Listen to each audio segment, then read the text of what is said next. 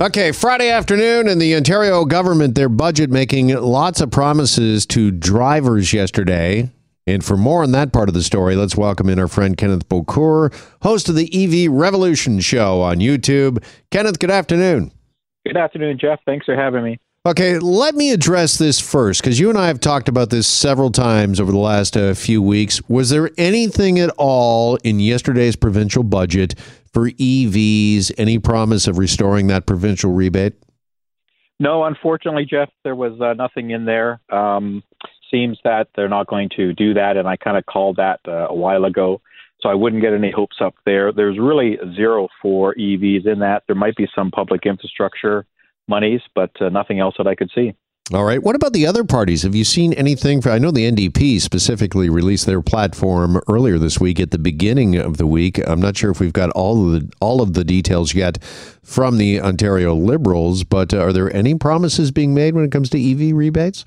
Yeah, the NDP and the Green parties have both come out to look to bring back incentives, EV incentives, purchase incentives. If they get elected, there's varying amounts. I think something around the $10,000 or $11,000 I've seen.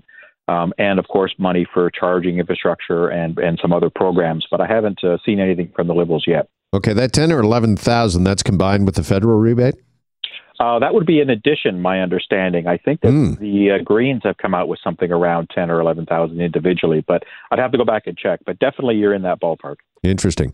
Okay, let's talk a little more about the budget yesterday as it pertains to drivers overall. And we did hear, Kenneth, some tweaks to auto insurance rules that would maybe allow, and boy, stop me if you've heard this before, for more choice and ensure fairness for drivers when it comes to auto insurance rates. Yeah, we have heard this before. You're absolutely correct. And what they're looking to do is work with the insurance companies to try to get them to provide more options for auto insurance plans and look at customizing auto insurance more on a personal basis than what we see today, where I think a lot of the insurers will use, where do you live? What's your postal code? What part of Ontario do you live in? And base a lot of the rate structure around that particular geography that you tend to live in and you tend to drive in.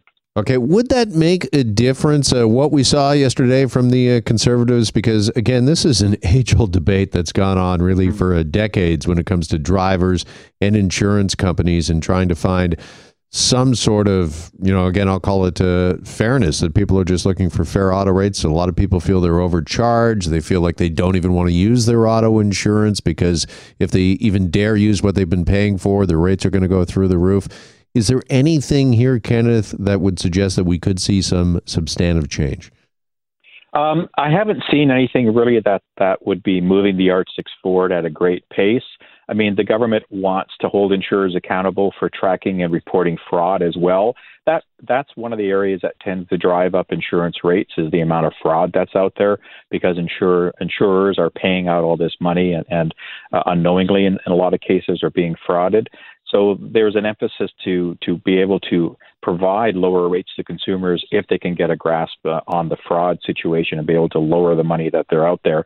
But certainly, you're correct, Jeff. There needs to be that fairness out there for us, for consumers in the automotive insurance marketplace. It is really hard sometimes to get fair rates because of where you live or your driving habits. I mean, obviously, a lot of the rating is dependent on your particular auto. And if you made any claims, if you have any tickets, accidents, things like that, there's a personal side to it. But a lot of it is still based on where you live and those metrics. Yeah. Is there enough transparency and is there anything from the Conservatives in their budget when it comes to adjusting auto insurance in the province? When it comes to transparency, and by that, Kenneth, I guess I'm asking, yes, sure, they say that they want to crack down on fraud, and we've heard that time and time again, that adds to auto insurance rates for individual drivers across the province. But if they did indeed accomplish that and crack down on fraud, do we know how much that really, truly affects insurance rates in the province? And are we sure if that crackdown happened, that savings would be passed on to drivers?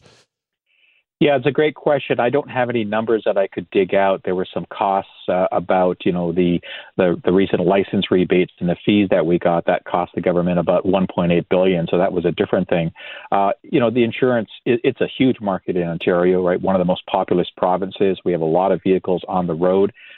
It's going to be something that the province, whatever government continues on past June, will have to continue working with the automotive companies, insurance companies, to try to see how they can help them to be able to extend lower rates and more fairness to consumers there. But it is a tough thing. I don't really have a lot of concrete data to provide on this issue at this time.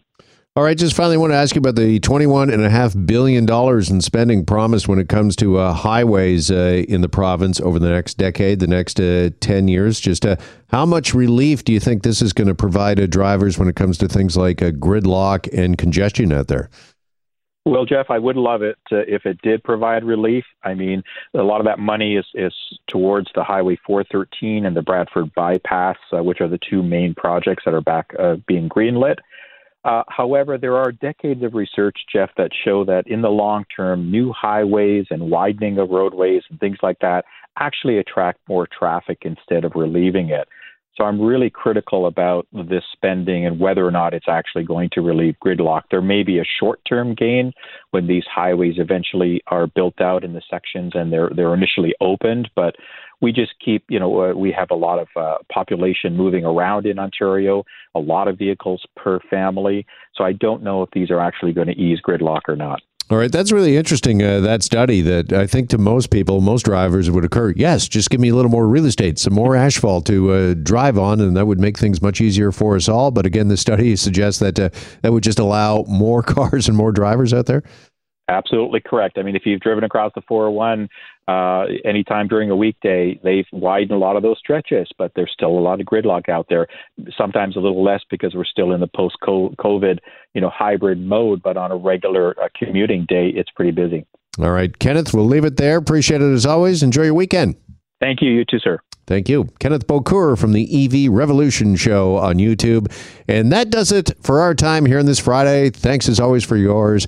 Enjoy your weekend as well. And we'll meet you right back here Monday afternoon.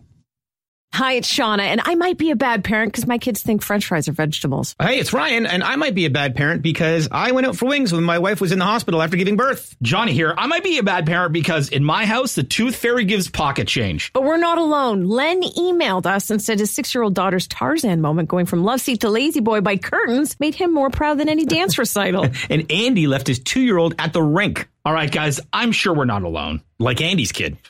For stories and confessions like this, make sure you check out our podcast. It's called Bad Parents, and it's available wherever you get your podcasts. I left a glove at the rink.